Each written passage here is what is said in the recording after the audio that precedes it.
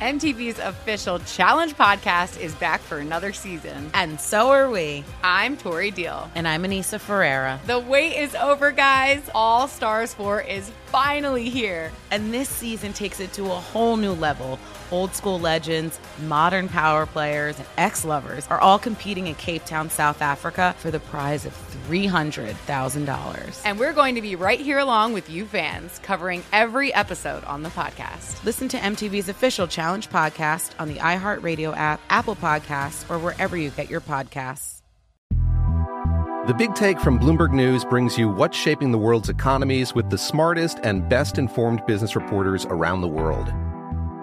We cover the stories behind what's moving money and markets, and help you understand what's happening, what it means, and why it matters every afternoon. I'm Sarah Holder. I'm Saleha Mohsin. And I'm David Gura. Listen to The Big Take on the iHeartRadio app, Apple Podcasts, or wherever you get your podcasts. This is the Nightcap with Tim Murray and Super Bowl champion Sean King on VSiN, the Sports Betting Network.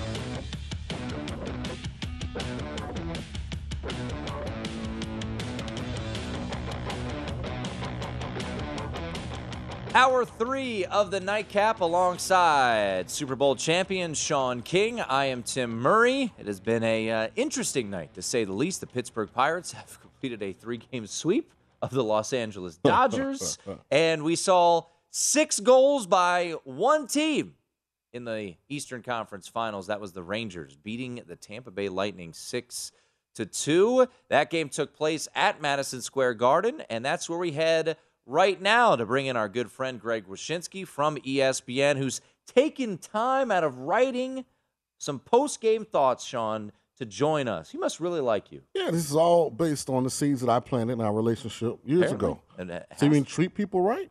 You get lifelong friends. You should try that. I will try that. Maybe one of these days. All right, Greg, we appreciate it.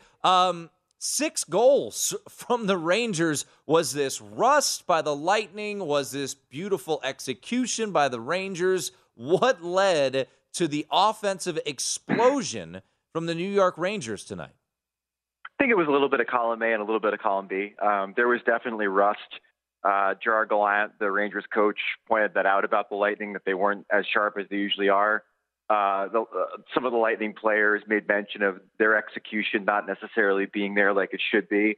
But the other thing about this game and what made it very predictable that we would see at least a good effort from the Rangers, if not this kind of effort, was the fact that they're in a routine right now that the Lightning aren't in. I mean, they're coming off that Game 7 win in Carolina, a day off and then right back at it.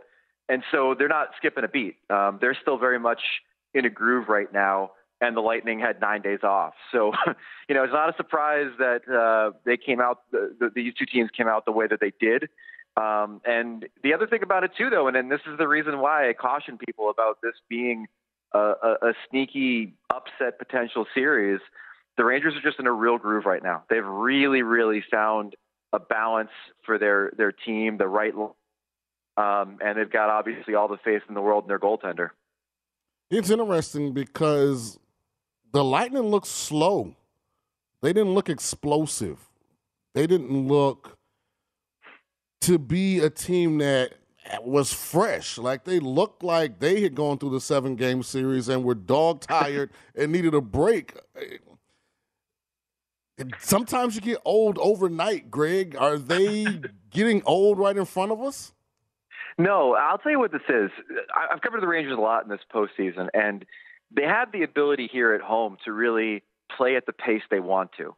And by that I mean, when you see them going up and down the ice like they did, when you see them get the chances they did the same thing against Carolina. And there are definitely times when they have a speed advantage. They've got a lot of quickness, but I think what you're seeing is the Rangers playing at their pace and the Lightning being unable in this game to play at the pace they want to play at. And so it looks like a speed disparity. When they would go to Carolina, Carolina would look like the faster team because they were playing at the pace they wanted to play. So the fact of the matter is that the Lightning are at their best when they're creating offense off of their defense. And today, their defense was all over the map, really let the middle of the ice get way too open, gave the Rangers too many opportunities. There were times when they were pinned in their own zone for over 2 minutes. That's what happened on the second Philip Hedl goal in the second period. So the Lightning's inability to really put a stamp on this game and play at the pace that they wanted to, I think, is the bigger issue for them than maybe not being able to deal with the Rangers' speed. How important is it that Brayden Point get back in this lineup? Can the Lightning beat the Rangers without Brayden Point? And have you heard anything about when the superstar forward for the Lightning could return? I think they can. I think they could beat them. They're a really good, talented, deep team. You have to remember they didn't really get to their game tonight, and they certainly didn't get any power play opportunities to really let that unit make the difference that it could make in these games. And that's where you'd see, Nikita Kucherov really kind of find his confidence. I mean, there's only one guy that really I thought had a really good game for them, and that was Stamkos. Yeah, I agree. Everybody else was a little bit quiet. Was terrible.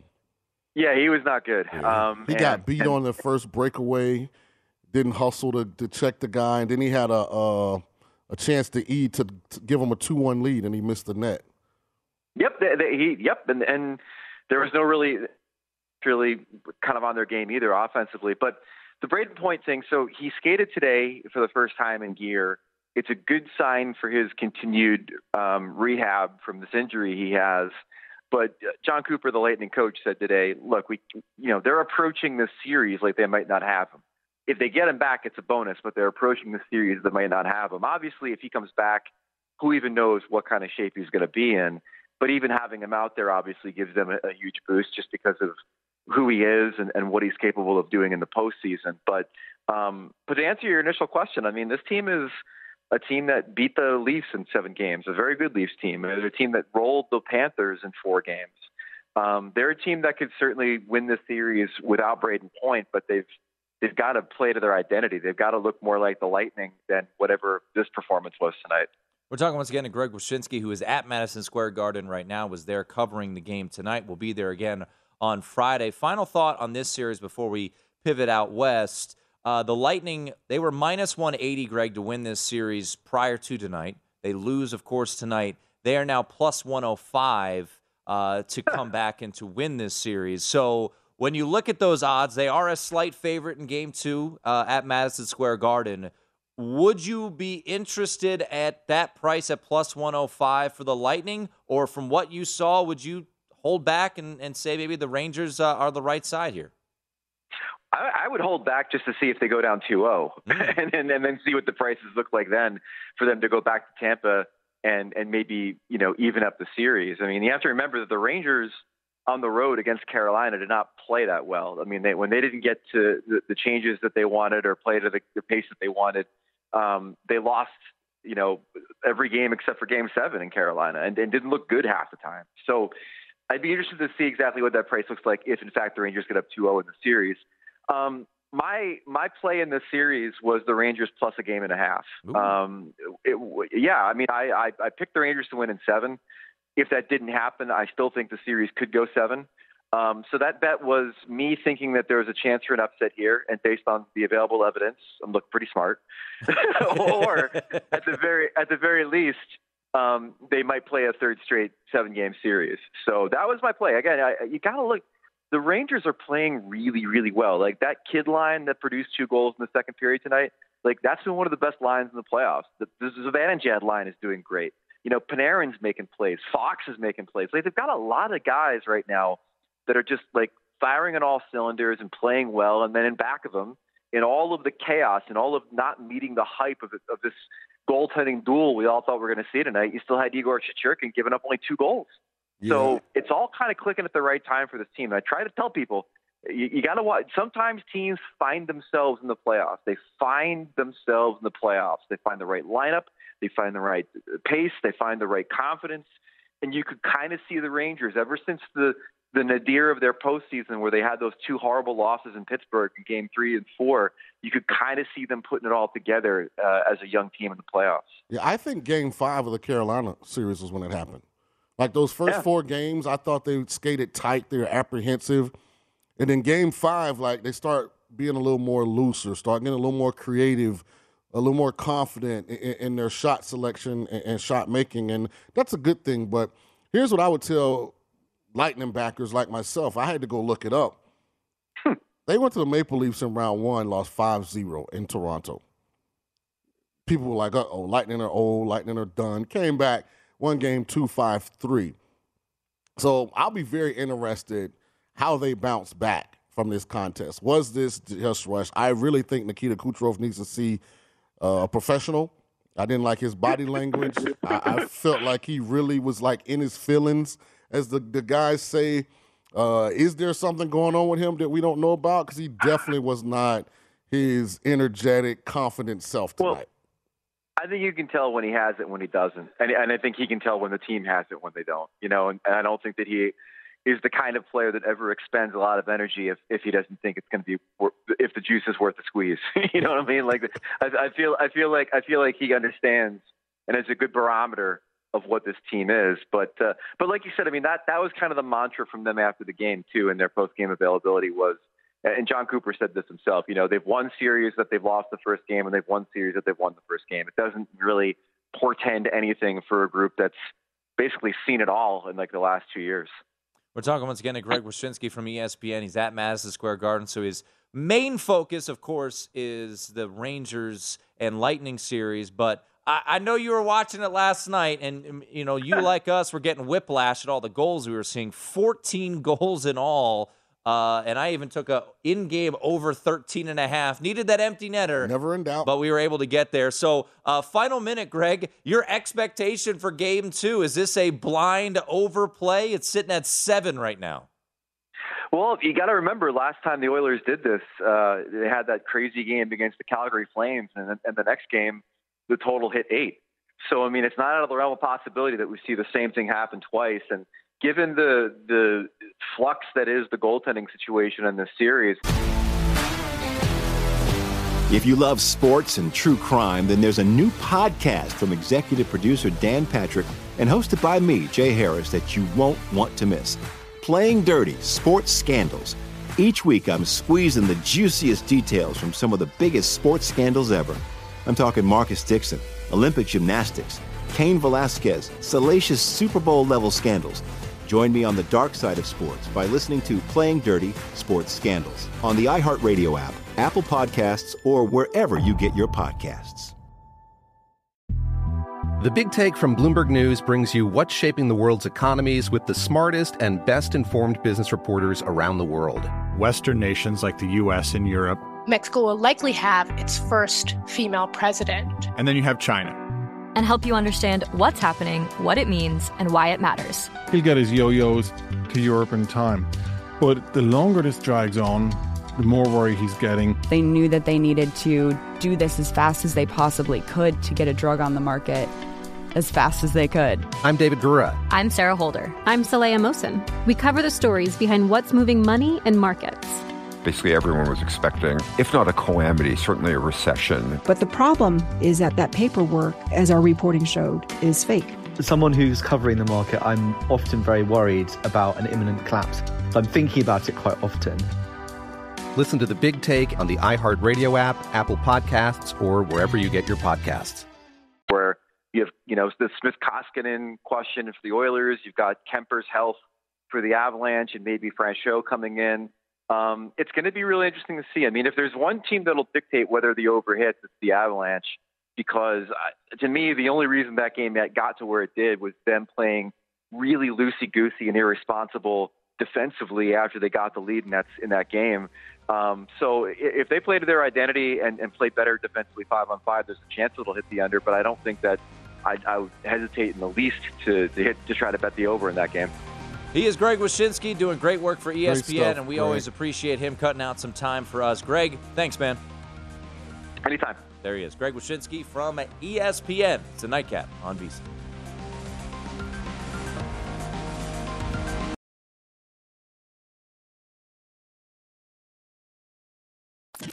This is the Nightcap on VSiN, the Sports Betting Network.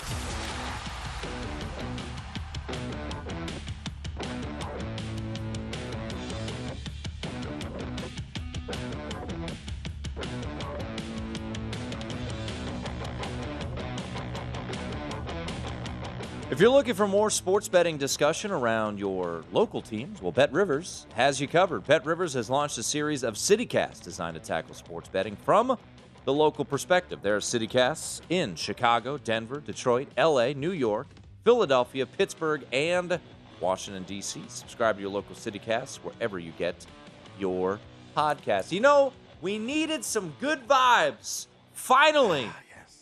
It's not going to be a 0 for night here.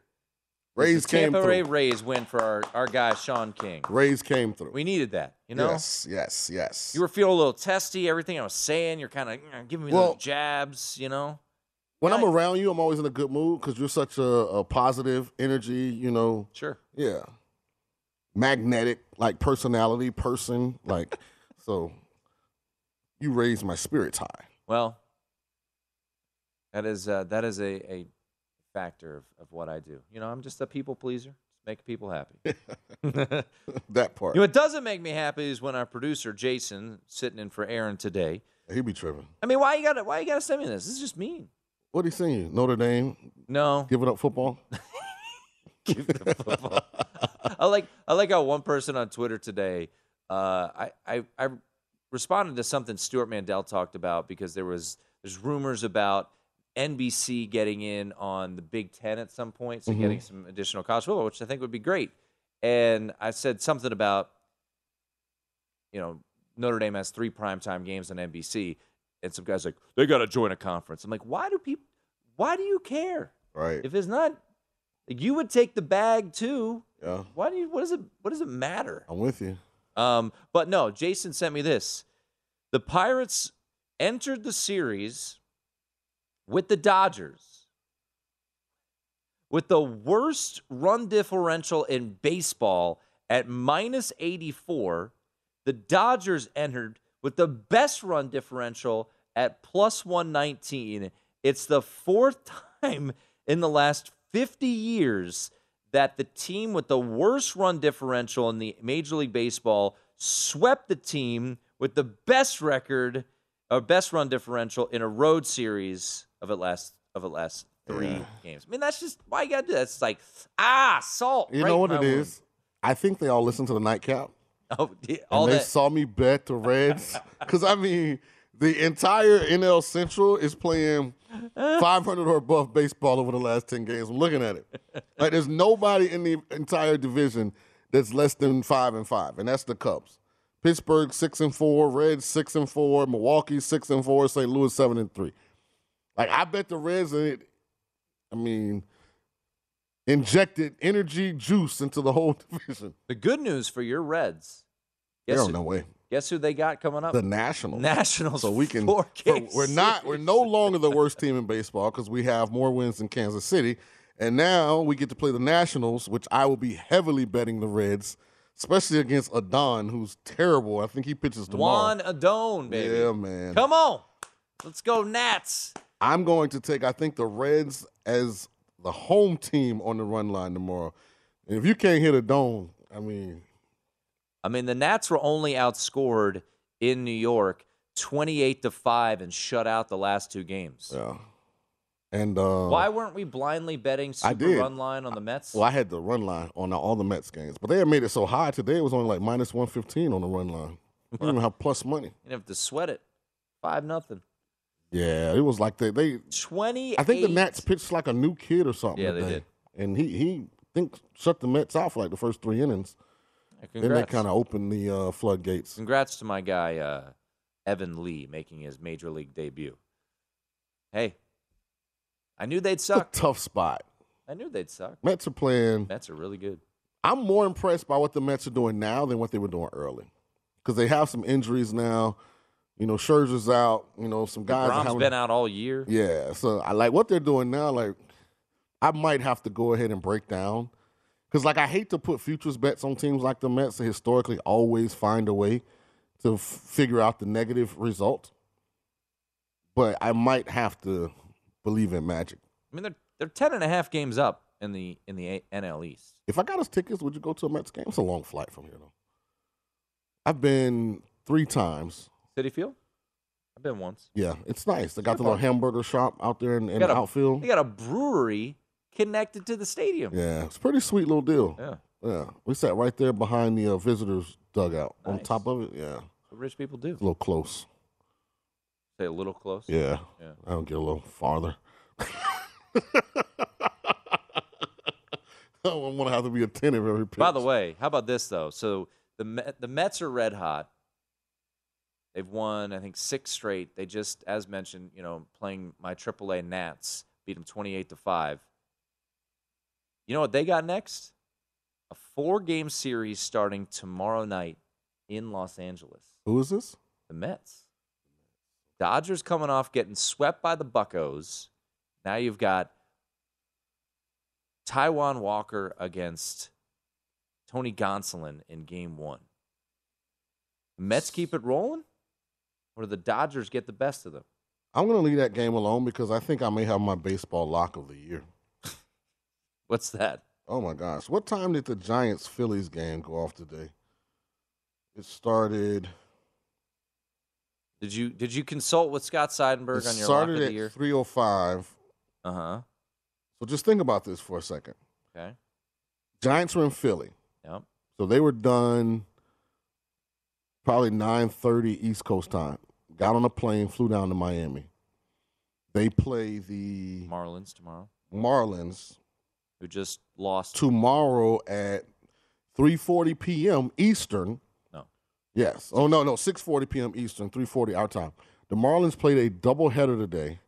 The second game went to extra innings. It was 13-12 final. So think how many pitchers were used, how many breaks in the action. They have to fly from Denver, Colorado, all the way down to Miami, and then turn around and play tomorrow. Oh, that's Giants all the way. And I think it's Alex Wood. You know his pitcher for the... I know. Sandy Alcantara's pitcher. Yeah, I know. But he's due for some regression. Why? Because all pitchers have regression. It's like Justin Verlander got shellacked. Not today, but the game before that. Then he bounced back today. Like, Sandy's due for one of those games. This is the perfect excuse. And you know what that's like? Already going West Coast to East Coast. So you're losing 3 hours. So even though they're leaving Colorado, they're probably just now headed to the airport because that game just ended. They ain't waiting at Southwest Terminal. Yeah, but you still got to give everybody time to shower. You guys got to go from the ballpark to the airport. You drive right up to the plane, but there's still travel involved in this. Then you're flying. What's the flight from Denver to Miami? What's that, 5.5? 4.5. 4.5. So, this is great. They're going to get home 8, 9 in the morning, East Coast time, and then have to play at 6:40? Oh, yeah, they're not doing any batting practice or nothing. No BP, nothing tomorrow. I would be more convinced if it wasn't Sandy Alcantara. Yeah, well, he's going to have to pitch a no-hitter. The Giants been swinging those bats.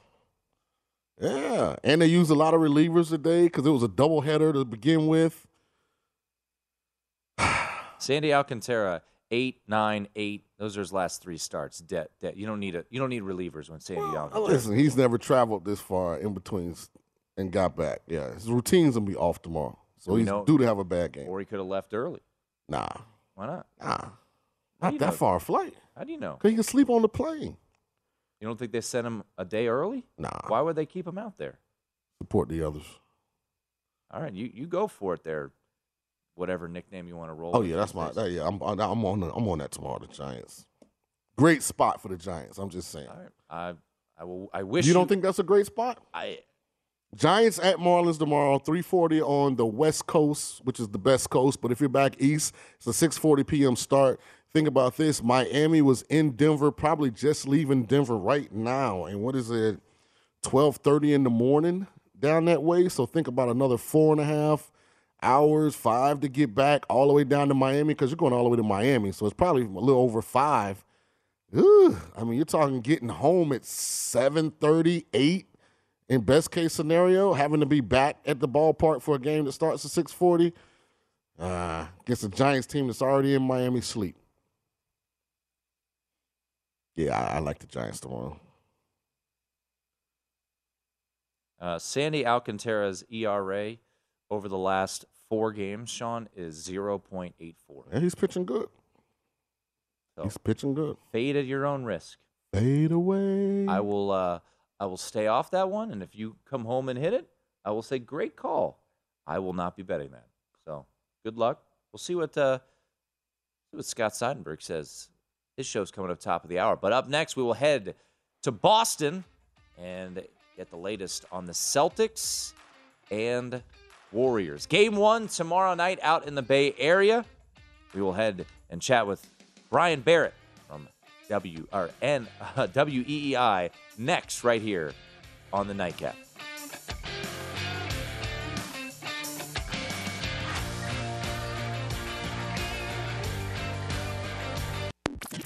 This is the Nightcap on VSiN, the Sports Betting Network.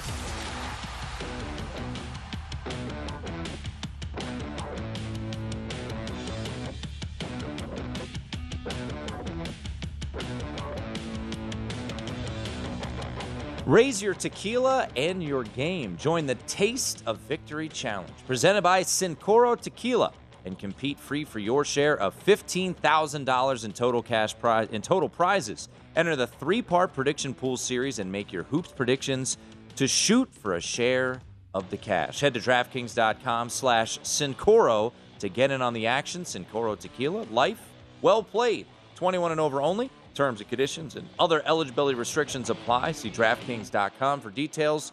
Drink responsibly. Alongside Super Bowl champion Sean King, I am Tim Murray. NBA Finals get going tomorrow night, 9 o'clock Eastern tip out in the Bay Area as the Warriors and Celtics go head-to-head in the NBA Finals. And to talk more about it, we head to Boston and bring in a host from WEEI, former colleague of mine way back when, Brian Barrett, and he joins us right now. Brian, really enjoy your tweets kind of breaking this down, looking at some of the advanced statistics for the Celtics going up against this Warriors team. Defense is kind of the name of the game right now for this Celtics team. So when you broke it down, looking in depth at these numbers, what was some of the advantages that you saw that the Celtics might have defensively going up against a pretty darn elite offense in the Warriors? Yeah, there's a couple of things. The first thing I looked at is if you look at the Celtics on the season, they have switched more than any team in the entire NBA. They've defended 804 isolation possessions this season. Actually, Al Horford has defended the most. So what they want to do with their scheme is basically turn you into an isolation-heavy team. And with the Golden State Warriors, now Steph Curry's been really good as you could imagine, but on the season, the Warriors are just 24th in isolation possessions used. They don't want to play that way. They want to play their beautiful, pretty game where they're cutting all over the place. They have all these off-ball actions that they like to get to. But I do really believe that Celtics, that switching scheme can help them. A lot's going to come down to the health of Robert Williams in this series, and a lot's going to come down to how Ime Udoka decides to sort of match things up. I would go a little bit different than I think they're going to go, like in terms of the one-on-one matchups defensively. But I do think that if you look at Smart and Derek White, those are two of the best guys that you could have to cover Steph Curry, because obviously Curry is so good off the ball. Smart's great on the ball. He's great off the ball. Him and Derek White are unbelievable navigating their way through screens. So if you're going to design a defense to slow down this Warriors team, I do believe it would look a lot like the Celtics, who could basically switch everything on that side. Brian, I want Boston to win because I'm a diehard Duke fan, and Jason Tatum, of course, is a Dookie, and I'd love nothing more than for him to win his first ring and be MVP, but I still can't get over this one speed bump. Golden State has the guys to knock down all of the shots that we saw a terrible Milwaukee team on offense and a terrible Miami team on offense miss. That concerns me. Tell me why I should not be. Yeah, it's a fair thing. I mean, Miami Heat, that was some of the worst shooting I've ever witnessed in my lifetime. But I would say to that point with Milwaukee and Miami, it's a game plan thing. They're letting a lot of guys shoot that they want to shoot, right? And they're doing a lot of things schematically. Like even with Jimmy Butler, they started like not even switching everything. They would go underneath screens and invite Jimmy Butler to take pull-up jump shots. Now, eventually, he started hitting some of those, but it's ordinarily these guys they're picking to let shoot these shots are guys that they say, okay, if this guy's really going to hit 5 out of their 10 open shots, we'll live with it. And with Miami and with Milwaukee, they made the right bets, the right calculus on that. The thing that concerns me more so than anything else is just it's almost like I think it's like Now, this is an elite-level offense, arguably the best offense in the league in Golden State, but it kind of reminds me of like when college teams used to get ready to play Georgia Tech in football, where it's a totally different scheme than anybody else is running, that like triple option, so to speak. But in the NBA, like all these teams the Celtics have played, they're seeking out mismatches. Giannis was doing it, going after Jalen. Jimmy Butler was looking for the guards of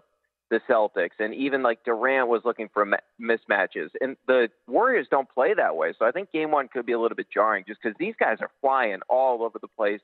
Klay Thompson has more off-screen points than anybody else in the postseason, 31 more than anybody else. So that stuff does concern me in terms of Game 1. I think they'll adjust as the series goes on, but Game 1 is a little bit concerning to me, dealing with that movement. We're talking to Brian Barrett, host on WEEI. You can follow him on Twitter at Brian Barrett. Health-wise, Robert Williams, when he's going, I think very few people recognize this is a second-team all-defensive player this year, and you look at the last time they played the Warriors, some of those blocks he had at the rim were jarring, but he's just not himself right now. So what is your expectation, and what is the Celtics' expectations of Robert Williams tomorrow night and for this series? Yeah, if they had 90% of Robert Williams, I would be really confident that the Celtics are going to win the series because he spooked them on that game back on the 16th where he had 4 blocks. They would get by defenders, and he just erases everything. I mean, Ime Udoka made this great adjustment midway through the season where he would basically put Robert Williams on like a corner 3-point shooter and just let him roam like a free safety, and he just screws everything up. But the problem is, Tim, we don't know. We don't know with Robert Williams. And, like, there was this whole narrative here, is he soft? But it was a ridiculous take because the guy came back 3.5 weeks early from knee surgery. Now, did they do that right? Because he hasn't been near the guy that he was. He had basically one good half against Miami. So I do wonder if they brought him back too early because they're up 2-0 against the Heat. There was no reason to bring him back for Game 3. But he has not been the same level of athlete. And I do truly believe he gives them so much because of his shot blocking. He's top 5 in shot blocking. He's top 5 in offensive rebounds. They don't have another athlete like him. And the problem is, if Robert Williams isn't close to the guy he is, they don't have a backup plan because they cannot play Daniel Tice. That guy absolutely sucks. They played him for 36 minutes his first. He's horrible. I mean, look, they played this guy for 36 minutes against the Heat. They were outscored by 37 points. I mean, there's no upside. He's a traffic cone defensively, and offensively there's nothing there. So they'll have to embrace playing more Grant Williams minutes at the 5 when Al's off the court because I can't envision them using Tice in this series. But if Robert Williams is close to where he was prior to the injury, well, then we're talking about a totally different series. But I'm hoping this would be the hope from the Celtics angle. They've played every other day since May 7th. Now, Williams has missed a couple of those games, but they had 3 days off here, and then they're going to play on Thursday. They don't play again until Sunday. Maybe some of these days off will help Robert Williams. I can't believe Adam Silver in the NBA did this every other day format once they got to the conference finals. It makes no sense. You get 1 million days off in the first round. It made for a bad product, quite frankly. But circling back to Robert Williams' question, if he's close to the guy we saw in the regular season, it's a game changer. If he's not, he may be unplayable because in Game 7 he was unplayable against Miami. He was bad. He was really bad. Brian Barrett, WEEI, Boston. So we're talking basketball here, but as a Rays fan, I always take the opportunity to know how much pleasure it gives me if the Red Sox are 3 games below 500 and 5.5 behind the Rays and 11 behind the Yankees. But we're going to stick to basketball right now. Man, so what is that? On the sidelines. Oh, yeah, you know it. That's what we do. We take cheap shots. Yeah, their bullpen blows, so you're safe right now.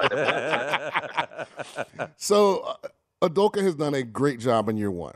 Not only does he not have any finals experience as a coach, none of the players on the Boston team ever been to the NBA Finals. So all of the experience exists and sits on the opponent, the Golden State Warriors. Does this lift any burden of expectation off this Boston team and they just get to play carefree? Or does the strategic and experience advantages that Golden State have ultimately play a huge role in the most tense and stressful situations as we move forward? Yeah, it's interesting to me because I feel like I agree with your first part of it because I go back to, so first off, they picked this sort of route to the NBA Finals where they said, hey, we're not losing on the final day of the season. We're fine with taking on the Nets, and that became a topic. Or should they have gone this road? Should they have wanted to play Giannis and the Bucks in the second round? But as this thing sort of started going on, Middleton was gone for the Bucks. So it's like, you have got to beat the Bucks. And they got down 3-2. Tatum goes to Giannis's house, puts up 46, 16 in the fourth. And then Miami, Butler was dealing with an injury. Lowry's out. It's like, you have got to beat these teams or it's going to be an epic choke job, especially after what happened in Game 6.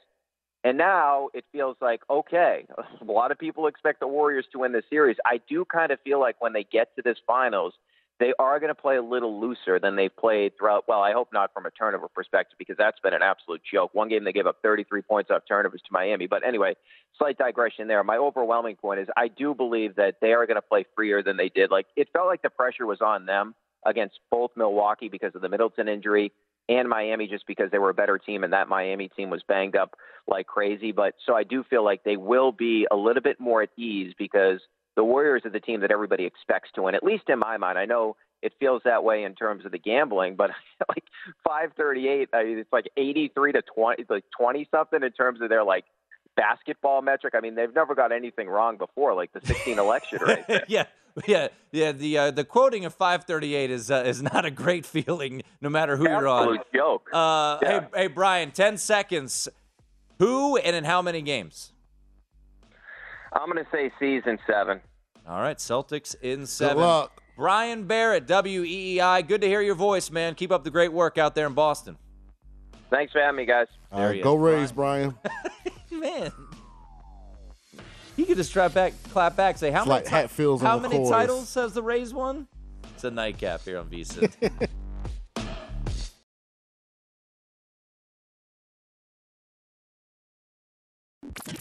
This is the Nightcap on VSiN, the Sports Betting Network.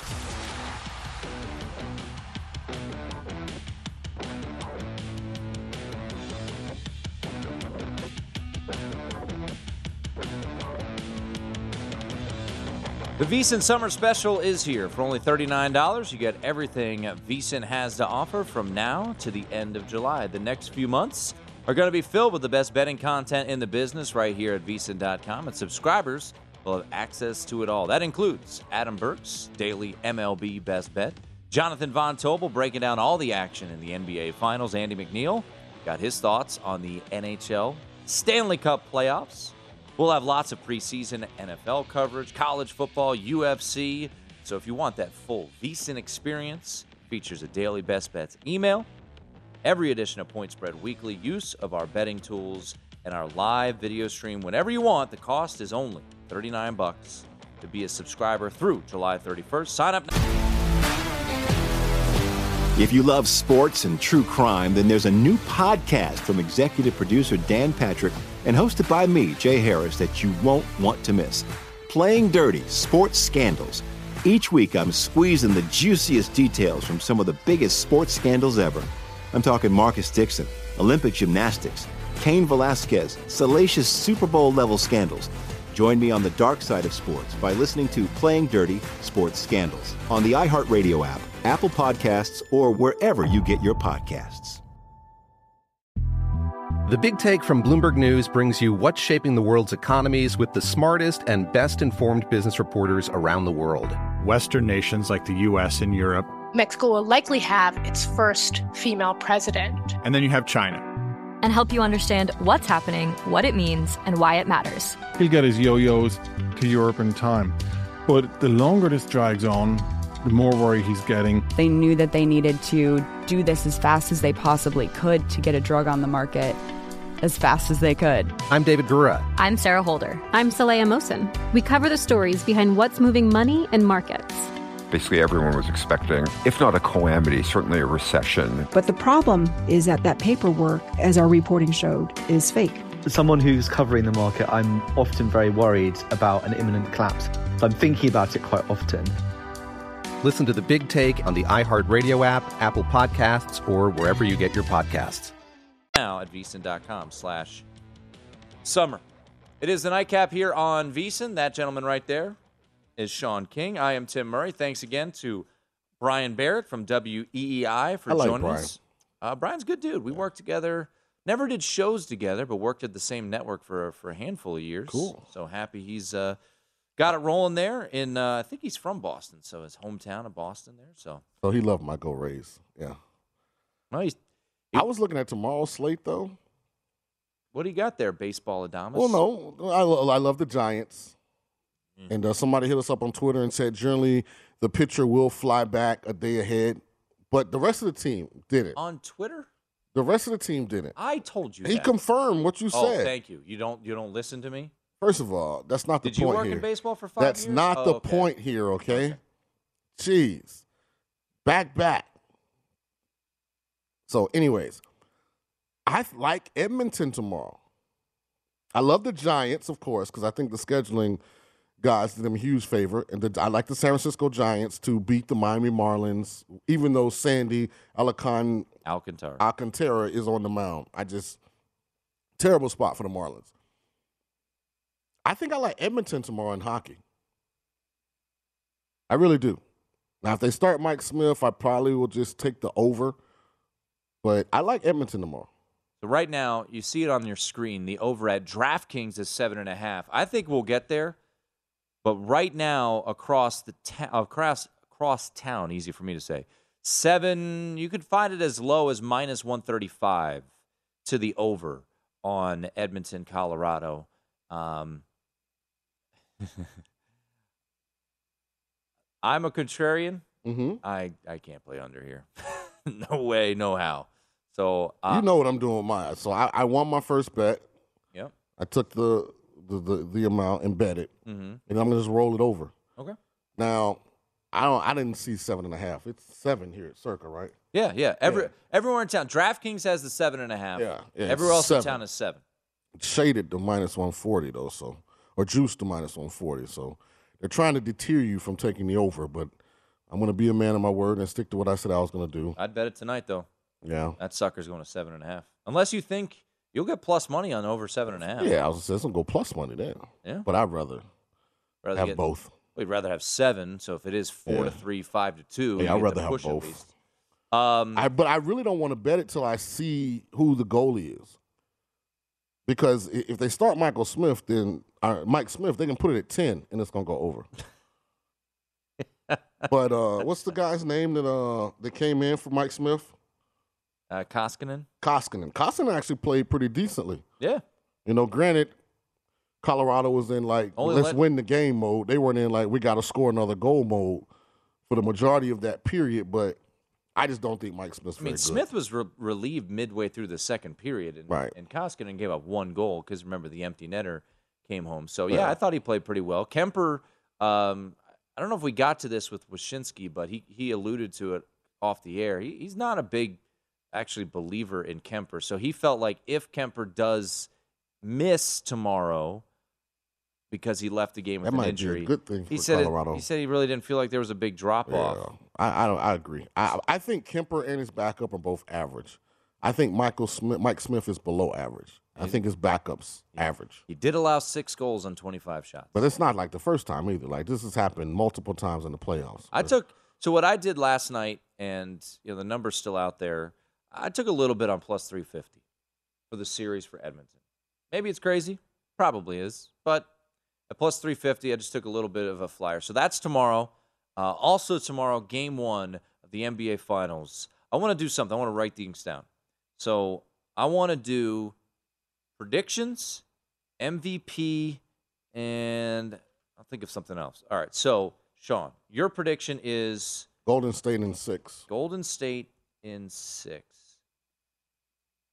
What's interesting is both you and I are going to predict that the NBA championship is won on the road team's court. Because I'm going Celtics in 7. Mm-hmm. You're wrong, but I respect it. Are you up on our cigar bets right now or down? After this series, I will be. Okay. Hey, so remember when you bet against the Celtics with the Bucks? Yeah.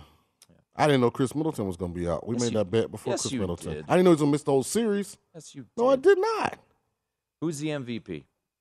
Steph Curry, Lifetime Achievement Award. But I'll say this. He's going to average over 27 points a game. Okay. All right, so Sean's going Golden State in 6. I'm going Boston in 7. I really want to speak Marcus Smart MVP into existence. No chance.